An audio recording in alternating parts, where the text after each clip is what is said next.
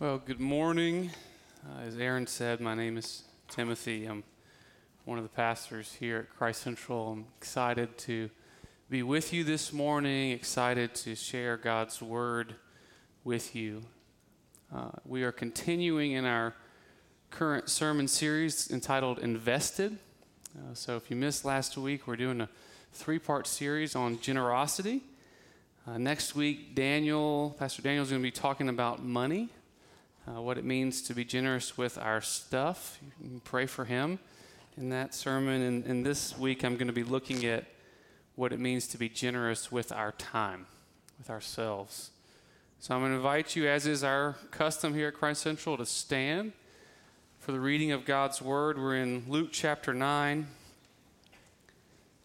I'm going to be reading starting in verse 57. And I'm going to read all the way through chapter 10, verse 9. This is God's Word. It says, "As they, the disciples and Jesus, were going along the road, someone said to him, 'I will follow you wherever you go.' And Jesus said to him, 'Foxes have holes and birds of the air have nests, but the Son of Man has nowhere to lay his head.' To another he said, 'Follow me.' But he said, 'Lord, let me first go and bury my father.' And Jesus said to him, 'Leave the dead to bury their own dead. But as for you, go and proclaim the kingdom of God.' Yet another said, 'I will follow you, Lord, but let me first say farewell to those at my home.' Jesus said to him, 'No one who puts his hand to the plow and looks back is fit for the kingdom of God.' After this, the Lord appointed 72 others and sent them on ahead of him, 2 by 2, into every town and place where he himself was about to go. And he said to them, 'The harvest is plentiful, but the laborers are few. Therefore, pray earnestly to the Lord of the harvest to send out laborers into his harvest. Go your way. Behold, I am sending you out as lambs in the midst of wolves. Carry no money bag, no knapsack, no sandals, and greet no one on the road. Whatever house you enter, first say, "Peace be to this house." And if a son of peace is there, your peace will rest upon him. But if not, it will return to you. And remain in the same house, eating and drinking what they provide, for the laborer deserves his wages. Do not go from house to house. Whenever you enter a town and they receive you, eat what is set before you. Heal the sick in it and say to them, 'The kingdom of God has come near to you.'" The prophet Isaiah says, "The grass withers and the flowers fade, but God's word endures forever." Would you pray with me?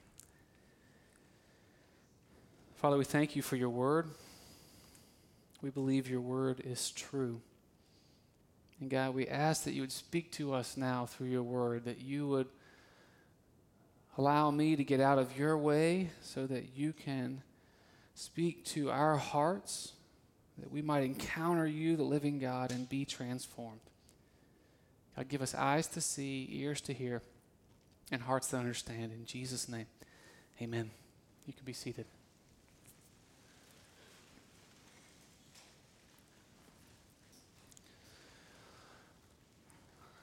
In 1994, a large network of Chinese house churches known as the China Gospel Fellowship began collecting donations for a special missionary trip. And since most of the members of the fellowship lived in poverty, their giving was by nature extremely sacrificial. Many people sold their livestock, which was their livelihood. Some people even sold money they'd been saving up for a marriage, for a home. All kinds of sacrifices were made. And when the sufficient funds had been raised, the fellowship held a worship service at which they, inspired by this very text, commissioned 70 young evangelists to go out 2 by 2 and preach the gospel in the far provinces of China. All of the missionaries were young and single, some of them still in their teens, and each of them was given only enough money for a one-way journey. They were told to trust God to provide for their needs. I think it's fascinating what happened as a result of this journey. 6 months later, all 70 of the missionaries returned home safely, having established new churches in 22 of China's 30 provinces. To this day, the church in China is one of the fastest growing gospel movements in the world. What a beautiful picture of a generous church. And not just in the traditional sense in terms of resources. I want you to think about those 70 missionaries. Some still in their teens. Here's looking at you, youth group. They laid aside everything for the purpose of this journey. And the reality is many of them, most of them, did not even know or probably expect to come home. But they went nonetheless. They gave themselves fully to this cause they believed in spite of the fact that it would cost them everything. Last week, Daniel concluded his sermon with a charge to be something that we are not, a charge to become a generous church. And in light of that, my hope this morning is that we might learn from this text how to bridge the generosity gap between Christ Central Church 2019 and China Gospel Fellowship 1994. But in order to do that, we must first ask the question, what's the difference between that church and ours? What caused them to be so much more generous with their time than us? I think the answer is that China Gospel Fellowship understood far better than we do, far better than I do, that they had been sent. They understood that they had been sent. This morning, our text offers 3 principles that I believe are vital for us to embrace in order to become a church that is generous with our time. First, we need to embrace our sentness. Secondly, we embrace the sender. And then lastly, we embrace the sender's sentness. Embrace our sentness. We need to embrace the sender. And then lastly, embrace the sender's sentness. Let's begin. In order to become a church that is generous with our time, first and foremost, we have to embrace our sentness. This morning, I want to start by looking at chapter 10, and then at the end, we will go back and look at the final few verses of chapter 9. But here in the beginning of chapter 10 is the record of when Jesus sent out the 72.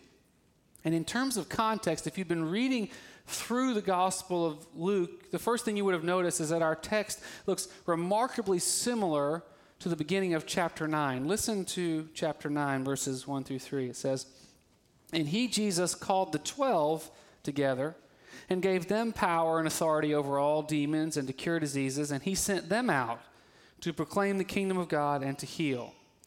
And he said to them, 'Take nothing for your journey, no staff, nor bag, nor bread, nor money, and do not have 2 tunics.'" Now, what's going on here? Why do we have these 2 parallel passages so close together, with the only difference being whom Jesus sends out? I want you to look a little bit closer at the 2 groups of people that Jesus sends. Chapter 9, Jesus sends out the 12 apostles. These are the guys that Jesus has handpicked and anointed for ministry. These are professional Christians. These are the pastors. But what about this group in chapter 10? The text says that he sent out 72 others. The only defining characteristic that Luke gives us about these guys is that they were other than the apostles. We don't even get one single name, just 72 others. Now, there's an important thing to note here is that numbers in the Bible matter. There's significance in certain numbers that are repeated throughout the scriptures, and 72 is no exception. The first place we see this number is in Genesis chapter 10. It's a list of all the nations of the earth that were formed after the great flood, and there's 72 of them. And it's here that this number 72 begins to take on special significance. It begins to carry the meaning of completion, of the whole, of including everyone. And so in light of this, we can now see what Jesus is up to in Luke 10. You can see In chapter 9, Jesus sends out the clergy, but in chapter 10, recognizing what this number 72 means, Jesus is sending out everybody else. All hands on deck. No special anointing needed this time. Now, some of you may already see where this is headed, but church, you need to hear this. What Luke 10 reveals is that if you are a Christian, you have been sent. If you are a Christian, you have been sent. We see this idea not just in Luke 10, but all over the New Testament. The Apostle Peter says this to the church that's been scattered all over the world. He says, you are a chosen race, a royal priesthood, a holy nation, all of you, a people for his own possession, that you may proclaim the excellencies of him who called you out of darkness into his marvelous light. Once you were not a people, but now you're God's people.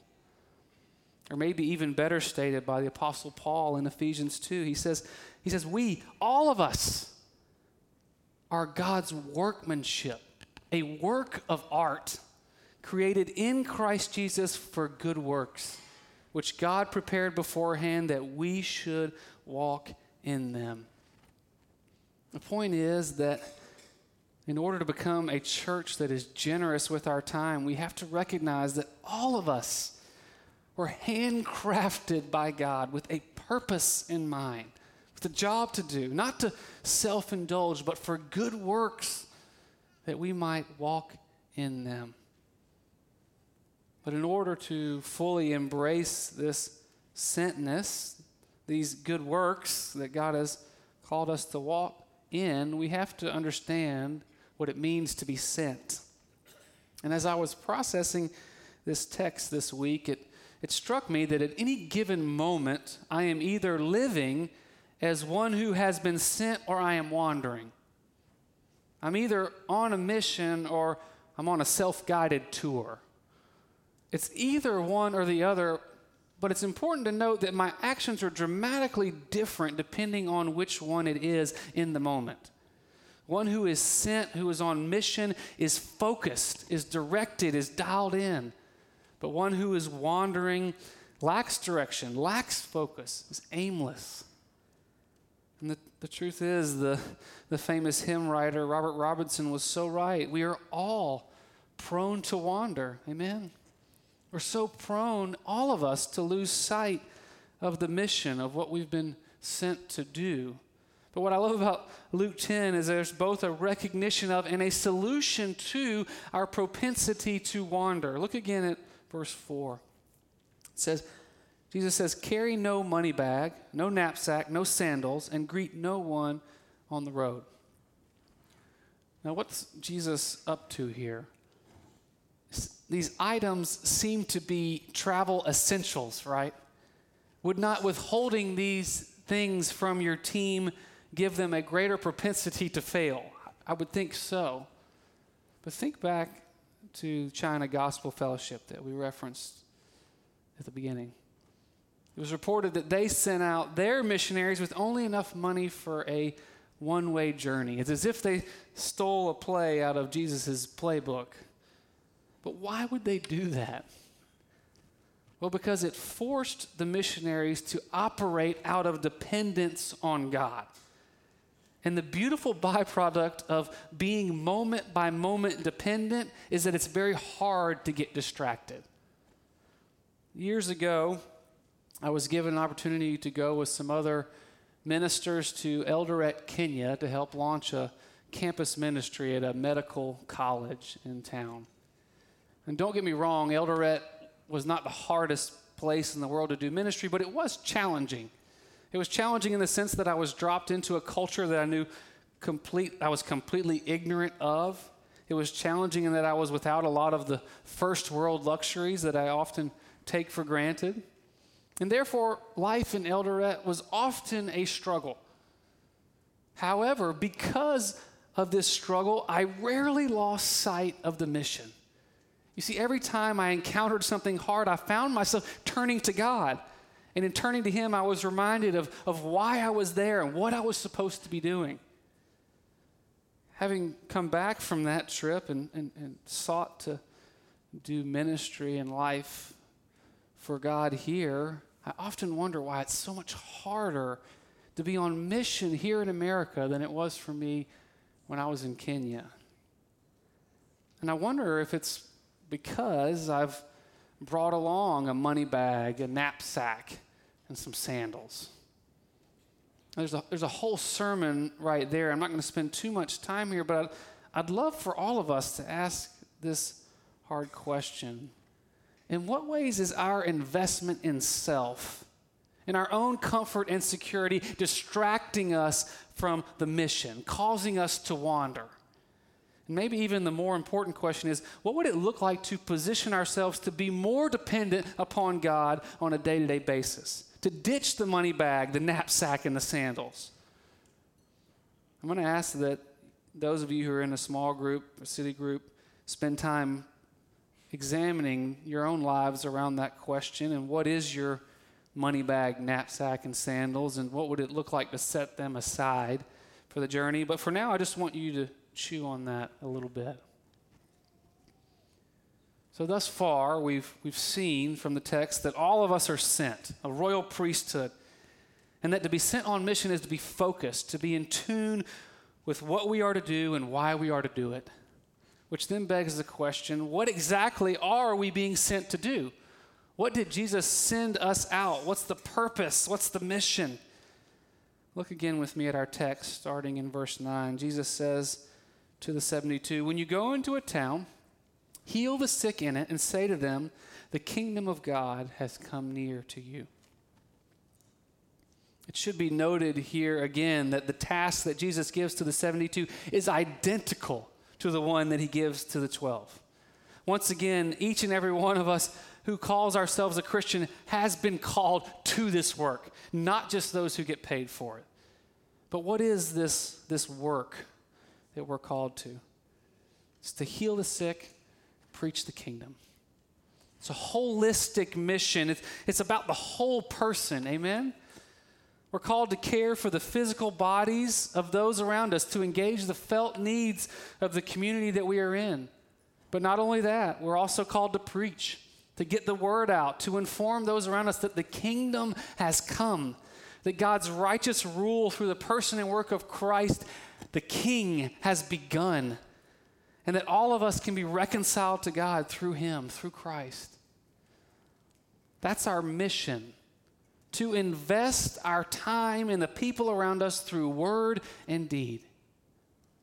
But let's unpack that a little bit. I want to flesh that out in 3 different spheres of your life. In the church, at work, and in your community. First, the church. What does it mean to be sent to Christ Central Church? What does it look like to come into this place, this community, with an eye to invest rather than simply be invested in?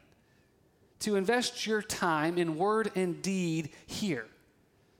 And you see what happens when we do this, the church becomes far less of a social club, far less of a place to catch up with your friends. But rather we begin to develop an eye towards the new person sitting by themselves. We begin to enter this place looking for those who are hurting, those who are lonely, those who are afraid. We might even be so bold as to ask, what are the needs of this community that are not being met? Children's ministry, sign me up. I love diapers. The applications are obviously endless, but the transformation is really rather simple. We are sent into church, and our mindset becomes, how can we serve, rather than what does this church and these people have to offer me? What about work? What might it look like for you to be sent into the workplace?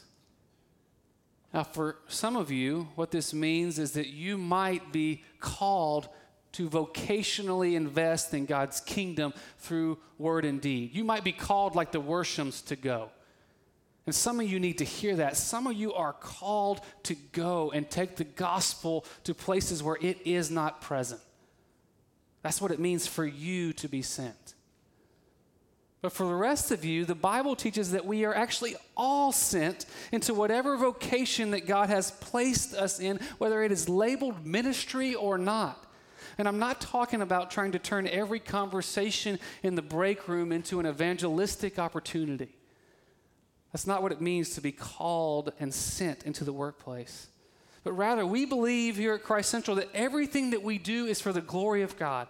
Whether it's teaching in a local school, working in local government, building homes, collecting the garbage, caring for the sick, all of these jobs are done for the glory of God. And the way that we do that is we recognize that God has gifted us with the skills and abilities that we use at work, with the brain that we use each and every day in our vocation. Not only that, but we believe that what we do in our work really matters to God. He really cares about what we do. When we are sent in the workplace, we work differently. We treat our coworkers differently. We handle conflict differently. We embody the character of God and refuse to compromise morally and ethically. And we work hard to pursue excellence because we believe we are working for the God of the universe. And I do want to say here, stay-at-home moms, stay-at-home dads, this in no way excludes you. The home is your workplace. Students, the classroom is your workplace. Those who are unable to work for various reasons, wherever you invest your time day in and day out, that is your workplace.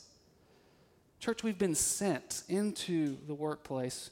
What would be different in your job if you really believe that? Lastly, your community. What does it look like to be sent into your community? We preached a whole sermon series on this last fall titled Supper with Friends. And I'm not going to belabor the point too much this morning, but I just want to remind us, and that which we already know, and is that people around us are hurting. And we know this because we're hurting, amen? Which is why Jesus sends us out to heal the sick, to meet the felt needs of our neighbors. And we also know that the vast majority of our city needs to hear the gospel. They do not know Jesus, which is why Jesus sends us out to share the good news about him. Christ Central, do we relate to our neighbors as those to whom we've been sent by God? Do we even know our neighbors? And I'm not talking about just the people who live next to you or above you or below you, but also the people that we rub shoulders with every day at the mall, in the coffee shop, at the grocery store, at Chick-fil-A, wherever you spend your time. What might it look like to live as those who are sent into our community? Now, I do think it's worth stating, I need to say that in light of the weight of what we're feeling from this calling, I'm sure it feels somewhat heavy. I'm not advocating against self-care. In no way am I trying to encourage us to be a church that is go, go, go and has no balance, no healthy boundaries. We need to rest. We need to take care of ourselves because God has created us with limits. But I do want to push here a little because I believe there's a big difference between rest and self-care and indulgence. And I think what Luke 10 is getting at, it's an invitation for us to repurpose some of that time that we spend indulging and instead invest that in other people. So we now see this picture of what it looks like to be sent, but the question remains, how do we go about living into that vision? Because we all know that simply an awareness of what we're supposed to be doing, an awareness that we are sent, will not change our hearts. It will not make us into truly generous people. So now I want to look back at chapter 9 in hopes of seeing where we might find that heart change. See, right before Jesus sends out the 72, they would have witnessed this encounter that Jesus had with these three men. Again, a little bit of context here. Jesus is walking down the road. And where he's going, we will soon discover. But on his way, he's approached by three different people, all of which express a desire to follow him. And the first person says, Jesus, I'll follow you wherever you go. You name it, I'm coming. To which Jesus responds, foxes have holes and birds of the air have nests, but the Son of Man has nowhere to lay his head. What's Jesus getting at here? Well, the point Jesus is making is that it's very easy to say that we want to follow Jesus. But to actually do it is very hard. As one commentator says, contrary to what most Christians believe, Jesus is saying here, I love you and I have a difficult plan for your life.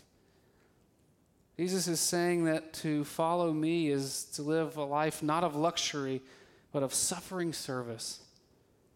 To follow Jesus requires that we embrace a lower standard of living because it's costly.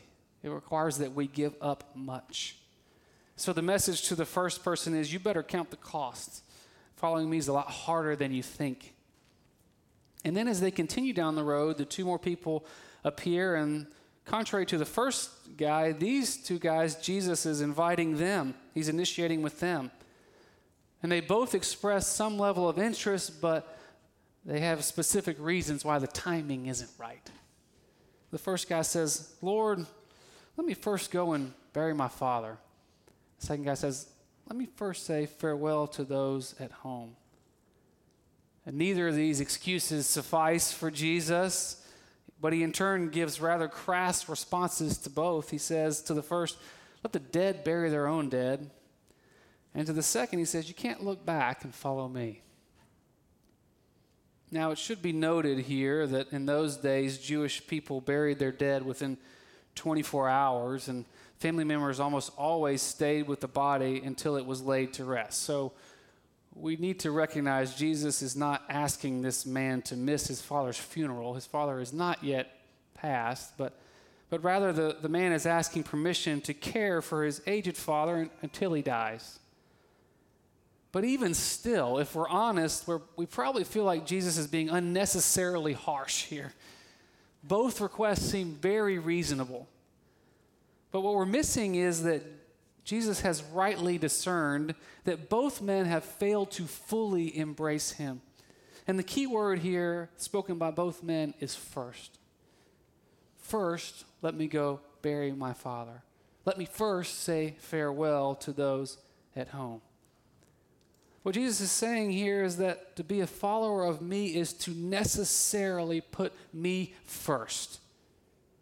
He demands to be the most important thing in our lives. And the hard part is, as evidenced by our text, the things that often get in the way of us following Christ, the other firsts, if you will, are not always sinful. There's nothing wrong with wanting to care for your aging parents or to say goodbye to your family before you leave for a long journey. But what Jesus is pointing out is that when the desire to care for family or the desire for anything other than Jesus becomes ultimate, then we have a problem. But rather, in turn, when Jesus becomes first, he is given ownership of everything, of our time, of our resources, of our whole self. As Daniel talked about last week, we become stewards. We become managers of what doesn't belong to us in the first place. And when this happens, when Jesus calls us to go to invest our time, we jump at the invitation because our time doesn't belong to us anyway. So we have to ask the question here, and this is important for all of us, but what are the firsts in your life? What is it that causes you to say, I will follow Jesus, but first I need to, and you fill in the blank. What is it that you believe you so desperately need that prevents you from truly giving God ownership of your time? What is it that you feel like you need to invest in first? Then I'll follow you, Jesus. Before Jesus sent out the 72, he encouraged them to deal with their firsts. And before Jesus sends us out, he encouraged us to deal with our firsts. What first do you need to deal with that's hindering you from embracing Jesus and thereby becoming generous with your time?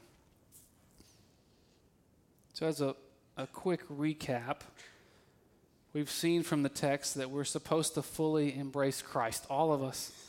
And then when we do that, we begin to see not only our stuff, but also our time as belonging to him. And therefore, we're empowered to live generously with our time, to give ourselves away to one another. So we need to first embrace Christ in order to be generous. But the final question remains, what motivates us to embrace Christ? Especially in light of the fact of we've just seen that to embrace Christ is to embrace suffering and hardship. Why would we do that? Brings us to our third and final point. We must embrace the sender's sentness. We have to embrace that the one who sends us has himself been sent. See, up until now, we have yet to discuss where Jesus was going in Luke 9 and 10. But if we look at verse 51, we find the answer. It says, when the day draws near for him to be taken up, he set his face to go to Jerusalem. I love that phrase. He set his face. What a beautiful picture of sentness, focused, determined, unwavering. Jesus knew he had a job to do, and he was dead set on getting that job done. But what was this job that Jesus was dead set on doing? I think Mark 10:45 gives us the most succinct answer. It says, for even the Son of Man came not to be served, but to serve, and to give his life as a ransom for many. The reason that Christ came was to embrace the greatest suffering that ever was, for you, for me. His job was to perform the most generous act of all time, to give himself away fully so that we might gain much. 2 Corinthians 8:9 says that though he, Jesus, was rich in every sense of the word, yet for your sake he became poor, so that by his poverty we might become rich. That was Jesus' mission, to through his poverty make you rich, to through his humiliation give you honor, to through his abandonment provide you a home, to through his becoming an orphan give you a family. Why would we embrace Christ and thereby embrace a life of suffering, of sacrificial living? Well, because in Christ, the God of the universe has embraced you. And when that penny drops, true heart change happens. We become generous people. No longer is our time ours to indulge in, but now, because of what God has done for us, our natural response is to give our time, ourself to him. As Paul states in Romans 12, he says, we present our bodies as living sacrifice, which is our reasonable service. I love that. Our reasonable service. Because of what God has done for us, the only reasonable response is to serve him. It just makes sense to our hearts because we've been gripped by him. Therefore, we can know, and this is helpful for all of us, me included, that when we're being stingy with our time, the root cause is that in that moment we're not experiencing, enjoying the breadth of God's love poured out on us. Because when we are, we can't help but allow that love to flow out of us to others. It's the reasonable response. In a few weeks, a movie is coming out that celebrates an important piece of Durham's history. Certainly not all of our history is worth celebrating, but this story most certainly is. The movie is called The Best of Enemies, and it's the true story of a woman who I'm so grateful to have the privilege to sit under and learn from before she passed away. Her name was Ann Atwater. She was an African-American woman who fought for the rights of children in our city. And if you watch the movie, what you will soon see is that Ann was a sent one. She was sent by God with a purpose, gripped by God's love for her, and because of that, she gave herself and her time to those around her. One of her famous quotes is this. She said, "God gave me the gift to reach out and touch." You see, for Ann, it wasn't a burden to invest in others. For Ann, it was a gift, an opportunity. And our city is different because of her investment. And I was hesitant to share that story, and even was hesitant thinking about the story I began with of the China Gospel Fellowship, because the danger is we can hear those stories and think, well, that could never be me. I could never have an impact like that. But this past week, I was watching a video about Anne, and it talked about how Anne once received the Rosa Parks Award. These were an award that Rosa Parks herself selected people to receive this award. And in order to receive this award, this is what you were given the award for. I quote, "For extraordinary acts of ordinary people." Extraordinary acts of ordinary people. I love that because it gives me such great hope for myself. It gives me hope for you. It gives me hope for Christ Central Church, because isn't that exactly who we are? Ordinary people who've been called by God to invest in extraordinary ways. What might the impact be if a bunch of ordinary people like us committed to invest our time in extraordinary ways? I wonder how much joy we could bring to this city, and at the same time, how much happier we would be. Church, Christ has given himself fully to us. Therefore, let us strive to lay aside our firsts, to embrace him fully and follow him on this path of truly generous living. Christ Central, you have been sent. Would you pray with me? Father, I pray that the things that we have seen in your word today would land in our hearts, that we would recognize that we have been embraced by you, the God of the universe. And because of that, we have been empowered to embrace those around us, to invest in word and deed in this community that you've called us to, that you've placed us in. God, and I hope and pray that we might walk in those good works. And I just get excited thinking about, God, what you might do in and through us if we did. May it be so. In Jesus' name.